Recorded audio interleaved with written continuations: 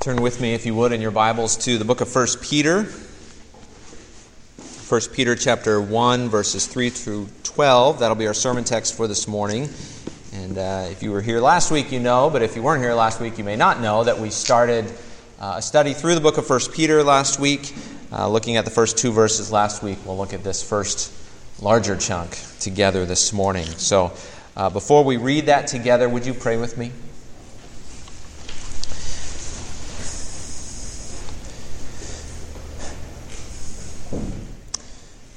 Our Father, we thank you that we can sing that our only foundation is Jesus Christ. We thank you that we can celebrate Him and His work for us in the cross and in the resurrection. His work even now as He sits at your right hand, Father, interceding on our behalf. We just pray, Father, that you would give us a clearer sight of Jesus this morning as we look at 1 Peter. We pray that you would help us to understand all that you have for your children. Help us to delight in that and rejoice in that in a way that brings glory and honor to you. Father, fill us with your Spirit to those ends, we pray in Jesus' name. Amen. 1 Peter chapter 1, beginning with verse 3. Blessed be the God and Father of our Lord Jesus Christ.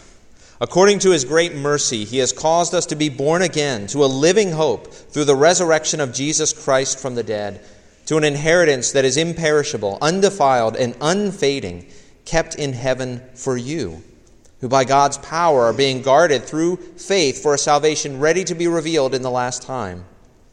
In this you rejoice, though now for a little while, if necessary, you have been grieved by various trials, so that the tested genuineness of your faith, more precious than gold that perishes, though it is tested by fire, may be found to result in praise and glory and honor at the revelation of Jesus Christ.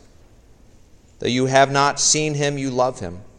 Though you do not now see Him, you believe in Him and rejoice with joy that is inexpressible and filled with glory, obtaining the outcome of your faith, the salvation of your souls.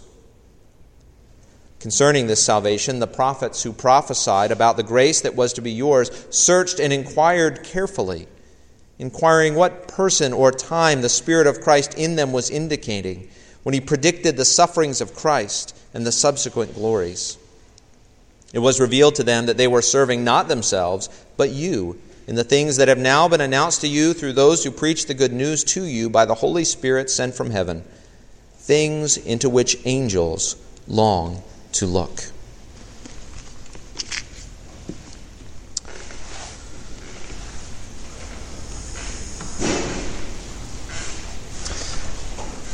I lack hope a lot. Often I get discouraged. Sometimes I get depressed. Sometimes I despair of certain things ever changing. I want that to sink in because I'm going to talk this morning about hope. And I don't want you to think that I talk about hope from the perspective of one who has it easy. I have to fight for hope every day. Now, there are certain cheery, optimistic people who I wouldn't want talking to me about hope. It seems to come easy for them. So this morning you get, by God's providence, someone who by nature is really a pessimistic cynic at heart, proclaiming the hope of the gospel. Now, I'm not sure whether that makes it more or less believable, but that's what you get. So we're going to talk about hope this morning. Real hope for real people, and by that I mean people like you and me, whose lives are not always easy, who struggle, who suffer, who face trials, who have enemies. And we're going to look at hope in 1 Peter chapter 1, verses 3 through 12 under 4 questions. Those 4 questions can be found on the back of your bulletin. First question, where does real hope come from? What does real hope look like? What does real hope bring? And how incredible is this hope? So first, where does real hope come from? We look for hope in any number of places in life. Things go bad, we look to other people to save us. We look to good old-fashioned elbow grease and hard work. We look to medicine, prescribed or otherwise. We look to humor, beauty, strength, anything we can use to try to gain control, to give us some hope. Hope that we can get out of this mess. And complete this sentence. Things will get better if only I could. There is the source of your hope. Peter's going to proclaim for us a different kind of hope this morning. But he begins with praise. Look at verse 3. Blessed be the God and Father of our Lord Jesus Christ. Peter praises God. But not a generic praise. He doesn't leave God in the abstract. This is not the God of Hallmark movies or civil religion. Peter praises the God and Father of our Lord Jesus Christ. This is the God who gave His only Son for our sin. This is the God who raised our Lord Jesus from the dead. Why does Peter praise this God? Because, he says, according to His great mercy, He has caused us to be born again to a living hope through the resurrection of Jesus Christ from the dead. Now we're going to talk about this living hope in just a minute, but our question now is, where does this hope come from? And Peter gives two answers. Our being born again and the resurrection of Jesus Christ. How is it that we come to this place where we have hope? Peter says God gives us new life. Peter means that God has made us spiritually alive. He's not talking about physical birth there, but spiritual. God has brought us into a new life. And he says we are born again to a living hope, which means that there's a trajectory to the new birth. There is a trajectory to the life that God has given us. It's a living hope. The new birth is going somewhere. Right? Birth is never in and of itself an end in and of itself. Of course, the same is true with the new birth. And yet the point that I want us to realize now is where this new birth comes from. He has caused us to be born again. Now that phrase, He has caused us to be born again, in Greek is actually just two words. And one of those words is us. And of the other word, one commentator, Paul Ochtemeier, says the use of this rare word puts emphasis rather on re-begetting or begetting anew than on being born anew. Now, we don't normally use the word beget, but it means to procreate or to sire, which is another word we don't normally use. And so the emphasis here, though, is on God's activity. Hence the ESV. He has caused us to be born again. We don't cause our own birth. No child begets herself. So where does hope come from? Peter says, God causes us to be born again, to have new spiritual life unto a living hope. Hope comes from the activity of God. And Peter goes on in verse 3, again, we've been born again to a living hope through the resurrection of Jesus Christ from the dead. Peter says our new birth comes through the resurrection of Jesus. And here's what he means. We've been given new life only because we are united to Christ, who received new life first. Paul says we have been raised with Christ in Colossians 3:1, that even when we were dead in our sins, God made us alive together with Christ. Ephesians 2:5. God gives new life to us because He has first given new life to Christ. And we find new life in Him. So the God who raised Jesus from the dead has united us to Jesus by faith, and in so doing given us new life as well. And this new life, Peter says, is unto a living hope. And so, right away, we need to start thinking about, in what is your hope? Do we hope in the things of the present? Do we hope or trust in the powers of this age, our knowledge, our strengths, our beauty, our academic learning? in our ability to manipulate and control our environment so that we can bring security or fulfillment or hope? Do we think, if only I do this, or if only I say that, then I can have hope that tomorrow will be better than today?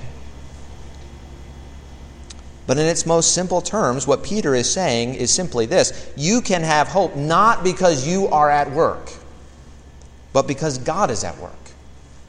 God worked in Christ to raise him from the dead. God worked in you, if you are a believer in Jesus, to bring you new life, bringing you to faith in Jesus by the power of his Spirit.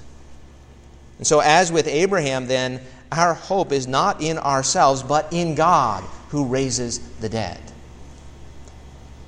So where does real hope come from? It comes from God, the God who raises the dead, the God who gives new life. What does it look like? What does real hope look like? Now, to answer that question, I actually have to back up a bit and answer a different question, which is, what do we mean by the word hope? We often get into trouble when we don't define our terms, and hope is actually a pretty slippery term, because hope can be used in a number of different ways. First, hope can be used to refer to a feeling, a longing, a wish, as in, I really hope I pass this test. And that longing may or may not be grounded in reality. Hope can also refer to the grounds for the feeling, the person or thing in which the expectations are centered. So, help me, Obi-Wan Kenobi, you're my only hope. Obi-Wan is the objective grounds for Princess Leia having a subjective hope. That's what she means. Finally, hope can refer to the something that is hoped for, as in their hope was to make it through the storm alive. When Peter uses the word hope here, he's not talking about the subjective feeling, nor is he talking about the grounds for our hope, which we've just seen is God. By a living hope, he means the thing for which we hope. Our hope is the object of our expectation and our longing. Now, I'm probably going to move back and forth between the uses of this word without you or me even noticing, because they really are so closely related.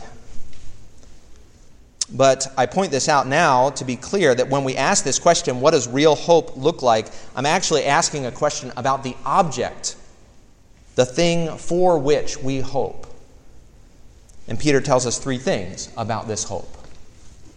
First, it is a living hope. There's a lot of wishful thinking in the world. Some people are better at wishful thinking than others. There's a lot of, well, just tell yourself everything is going to turn out right, and it will type of thinking. But here's the problem with all worldly hopes, all hopes for this life, all hope in the powers of this life. Death brings an end to them all. All worldly hopes end in death. The things in which we hope pass away. The things for which we hope come to an end. And this is why Peter qualifies the Christian hope by calling it a living hope. It may seem morbid to say, but everything in this life is dying. And then there's Jesus. He came to face death. He faced death and died. But he died as the righteous one over whom death had no right or power. And so he rose, conquering death and receiving resurrection life as the reward for his obedience. We have a living hope because we have a living Savior. Whatever this hope is, unlike every other hope we know, it transcends death. And not just because we have some vague hope that people go to a better place when they die. That's actually not a living hope. No, Jesus didn't keep living in some vague spiritual way even though he died. Jesus rose from the dead. He came back to life. Our hope is not, though we die, we will keep living in some spiritual way, though that is true. Theologians call that the intermediate state. Intermediate because it's not the end. It's not ultimate. Our hope, our final hope, is that though we die, yet we will live. that as Jesus rose, so we will rise on the last day. That is our living hope. So first, we have a living hope. Second, Peter describes this hope as our inheritance.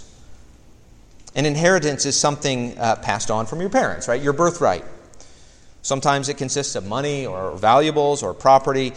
Sometimes all it takes is a single fire or a single flood or a single tornado, and in a moment that inheritance is reduced to nothing. The context of Peter's use of this word is actually the Old Testament inheritance, the land of Israel. And the land of Canaan was called Israel's inheritance, their lot, their portion. And Peter is saying, unlike the land of Canaan, we have an inheritance that is imperishable, undefiled, and unfading. The opposite, actually, of each of those negative words was used in the Old Testament to describe the land at some point. Isaiah describes the land as perishing, withering under the judgment of God.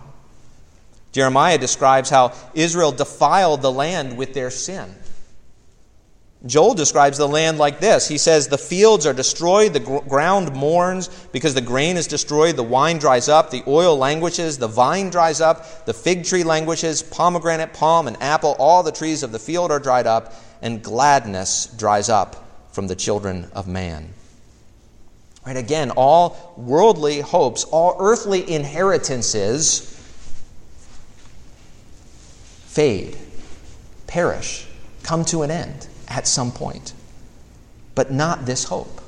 Not this inheritance, Peter says.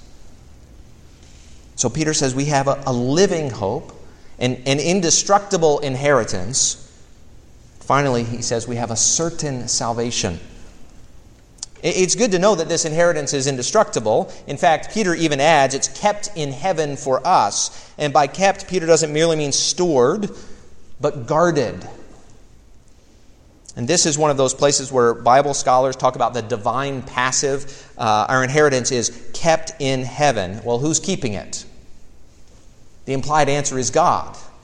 That God is guarding our inheritance in heaven. And that's good. But it's actually not good enough. My inheritance may be guarded in Fort Knox, but if I die before I inherit it, all that security was for nothing. But Peter says not only is God guarding our inheritance, but we too, according to verse 5, by God's power are being guarded through faith for salvation ready to be revealed in the last time. God is protecting us, ensuring that one day our inheritance will be our possession. And he does that through faith. God guards us through faith, which implies that our faith is first, at least, God's work. God guards us, keeps us, protects us by giving us faith, by sustaining our faith, by preserving our faith, so that we will receive our inheritance on the last day. God keeps our inheritance, and God guards us for a salvation ready to be revealed at any moment, Peter says. God could reveal the fullness of our salvation. When? Peter says in verse 5, in the last time. On the final day, right? At the last hour. Now, according to the New Testament, actually, these are the last times. They began with the resurrection of Jesus. But even the last times will have a last time. Even the final days will have a final day. The last hours will have a final hour. And at that point, Christ will return, and our Savior will be revealed, and so our salvation will be revealed as well. This really begins to show just what our hope is. What is our inheritance? What is our salvation? Both inheritance and salvation in Scripture can be pretty comprehensive terms. Life in the land, without fear, without want. A land flowing with milk and honey where all enemies have been subdued. But where does this life of all fullness and no fear come from? It comes from God Himself. This is our inheritance, God himself. And the Old Testament already suggested this, actually. Our inheritance is not a mere plot of land, whether in heaven or on earth. And that was never the case, right? To the priests, God said, "You shall have no inheritance in their land, neither shall you have any portion among them. I am your portion and your inheritance among the people of Israel." But it wasn't limited to the priests. David later on in Psalm 16 verse 5 says, "The Lord is my chosen portion." Jeremiah calls God the portion, the inheritance of Israel. Our inheritance is God himself. Our salvation is the promise, "I will be your God and you will be my people." This is where Peter is going, right? I mean, just turn over a chapter to chapter 2, verse 10. Peter says, "Once you were not a people, but now you are God's people." Our hope, our inheritance, our salvation is the presence of our Savior. Seeing him face to face, dwelling forever with God as his people, and having him as our God, together with all the blessings that flow from that. All fullness and no fear in the presence of our Father. That's our inheritance. That's our hope. All hopes in this life are unreliable, insecure, more wishful thinking at times than genuine hope. All perish and fade, all come to an end. In fact, Jesus warns in Matthew 6, "Do not lay up for yourselves treasures on earth, where moth and rust destroy and where thieves break in and steal, but lay up for yourselves treasures in heaven, where neither moth nor rust destroys and where thieves do not break in and steal. For where your treasure is, there your heart will be also." And so the question is, where is your hope? Is it in the present? Do you hope and long for the things of this age, thinking if only I had this or that, then everything would be good, then I would be happy, then my life would be complete? None of the pleasures of this age are certain, and all will certainly perish and fade. But we have a living hope in a living Savior who is ready to be revealed on the last day. So, first question was, where does real hope come from? It comes from God who raises the dead and has given us new life. What does real hope look like? It is an indestructible inheritance, a certain salvation, a living Savior. It is a life of fullness and no fear. It is a life that cannot be lost with a Savior who will not let us go. It is what we long for and hope for, and what is coming to us in fullness on the last day. Question 3, what does real hope bring? Ask someone if they're excited about their upcoming birthday, and their response will probably be inversely proportional to their age. The younger they are, the greater their excitement. And whatever it is, a birthday, a new job, a summer break, a long overdue vacation, to the degree that we hope for these things, to the degree that we long for them and wait for them, to that degree we will have joy in the present, in the anticipation of the future. In other words, hope brings joy. And so Peter says, verse 6, "In this you rejoice." He means in this living hope, this indestructible inheritance, this certain salvation, in this you rejoice. In these things which are yours by promise, are yours already in principle in Christ, but are not yet yours by possession. In this you rejoice. And of course, real hope not only brings joy, it brings joy even in the midst of trials. Why is that? Well, Peter will tell us because hope tells us 3 things about our trials, actually. The Christian hope tells us our trials have a purpose, that our trials will be rewarded, and that our trials will come to an end. Christian hope tells us our trials have a purpose. I hesitated a bit to say this because I heard someone say recently, the one thing suffering people don't want to hear is that their suffering has a higher purpose. I'm not quite sure what to do with that. Although I'm sure, right, in any particular moment, we need wisdom to know how to address someone who is suffering, who is undergoing trials. We don't say everything all at once, and so there is wisdom in holding off certain things. But, that said, our suffering does serve a higher purpose. Our trials are not meaningless accidents, but meaningful parts of the plan of our Father. And let me say first, whatever you might be going through, God cares about your trials. In fact, Scripture says He keeps track of them. Psalm 56, verse 8, David says to God, "You have kept my tossings. You have kept count of my tossings. You have put my tears in your bottle. Are they not in your book?" David describes God journaling about David's troubles, writing them down so he doesn't forget, as it were. Your suffering does not go unnoticed by your Father. It is precious to Him because you are precious to Him. In fact, Peter says, if you are undergoing trials in the present, he says in verse 6, it is necessary.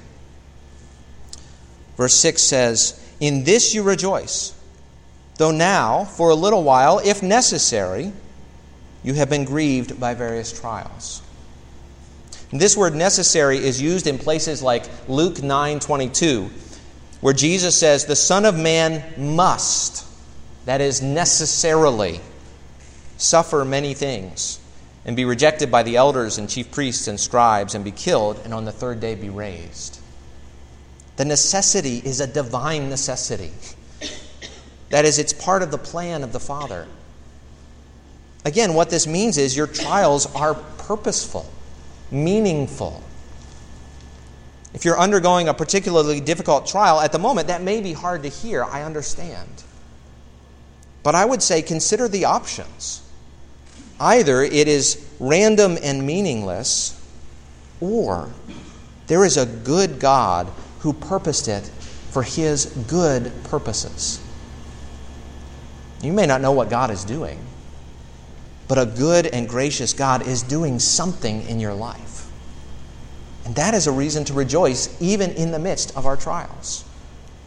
You don't rejoice in the suffering, but you rejoice in the God who is at work.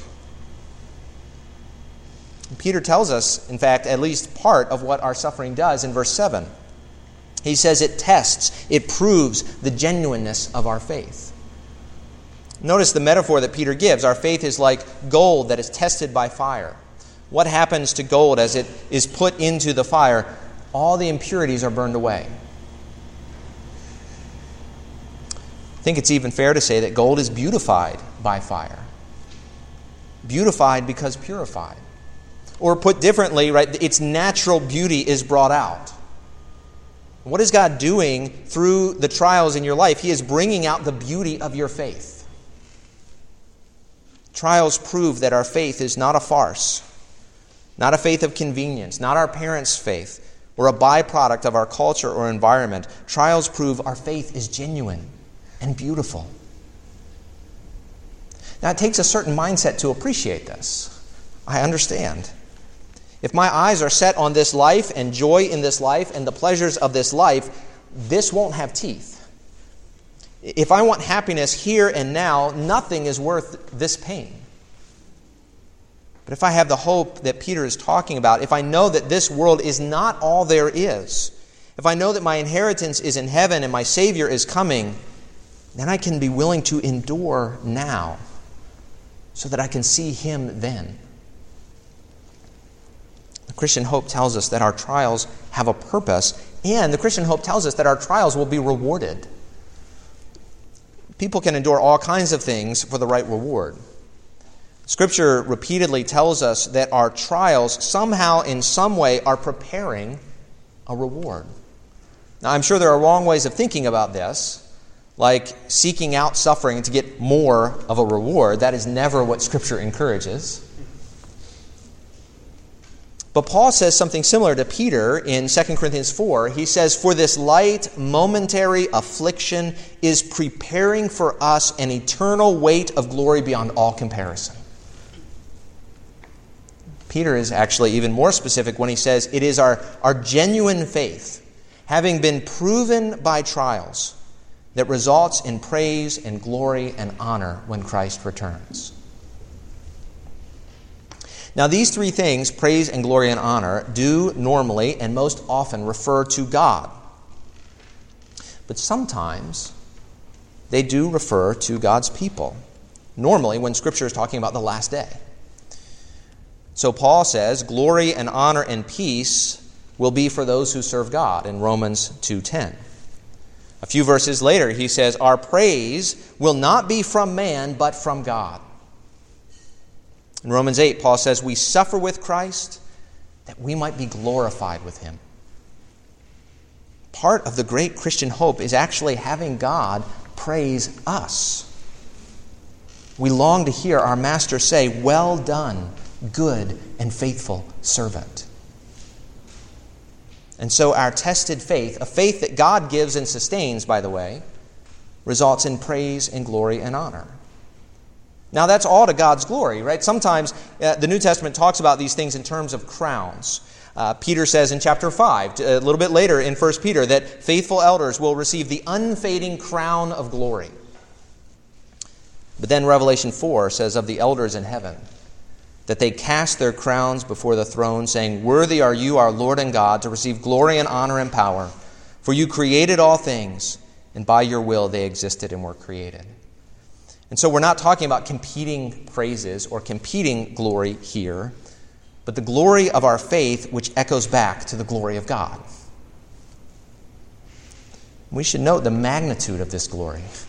Paul says in Romans 8:18, for I consider that the sufferings of this present time are not worth comparing with the glory that is to be revealed to us.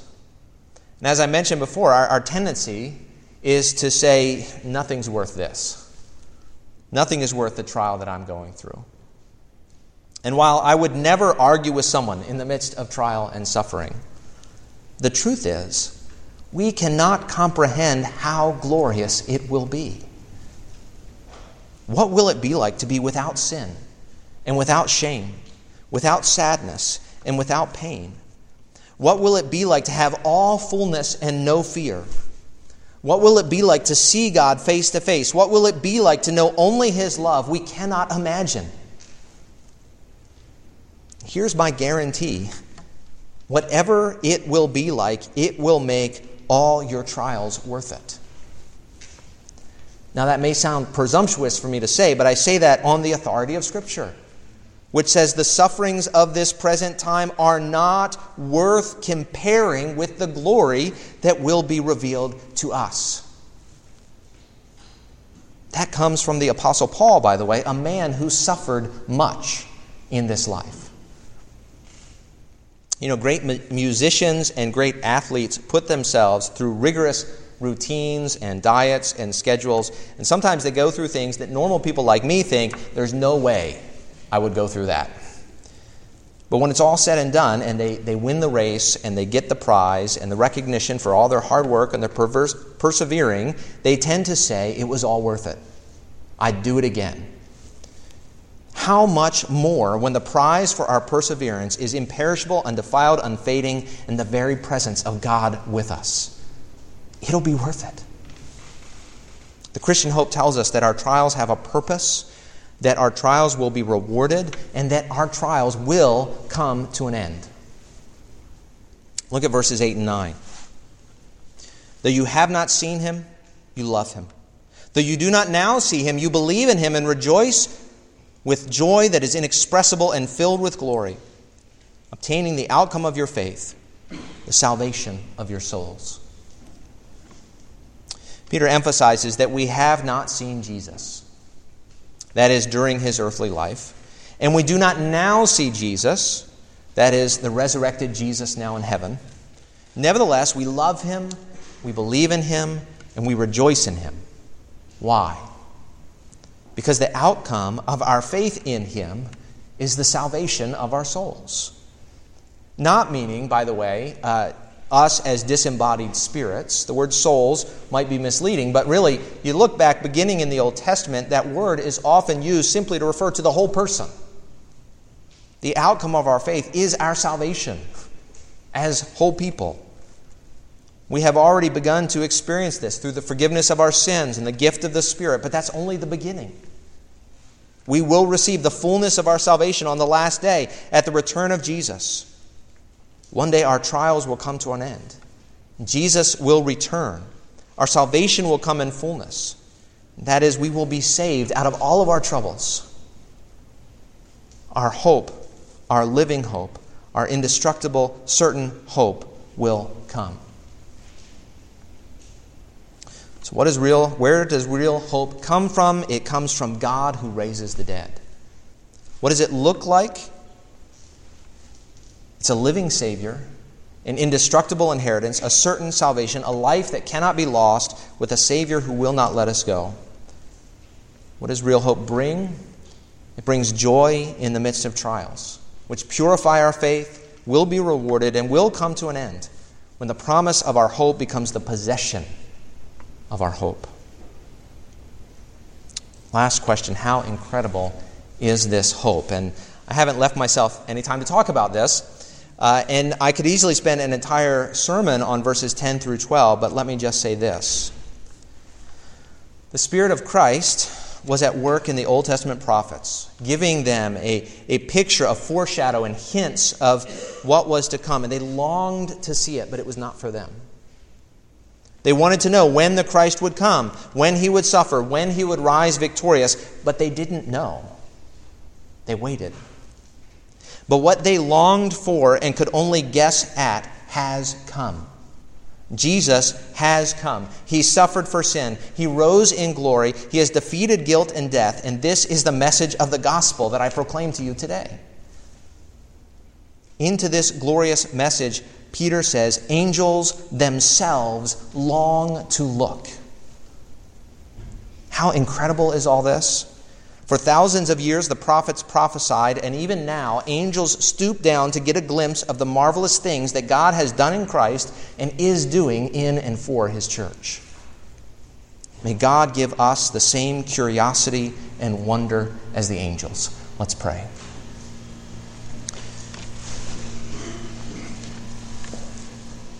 Our Father, we thank you for the hope that we have in Christ. We thank you for the hope of Christ, that one day we will see him face to face, that he will return, that he will make all things new, and that we will dwell with him forever. Father, increase our hope in that day. Strengthen our faith. Strengthen our trust in you and in your promises and in your word, that we would hope. We pray this in Jesus' name. Amen.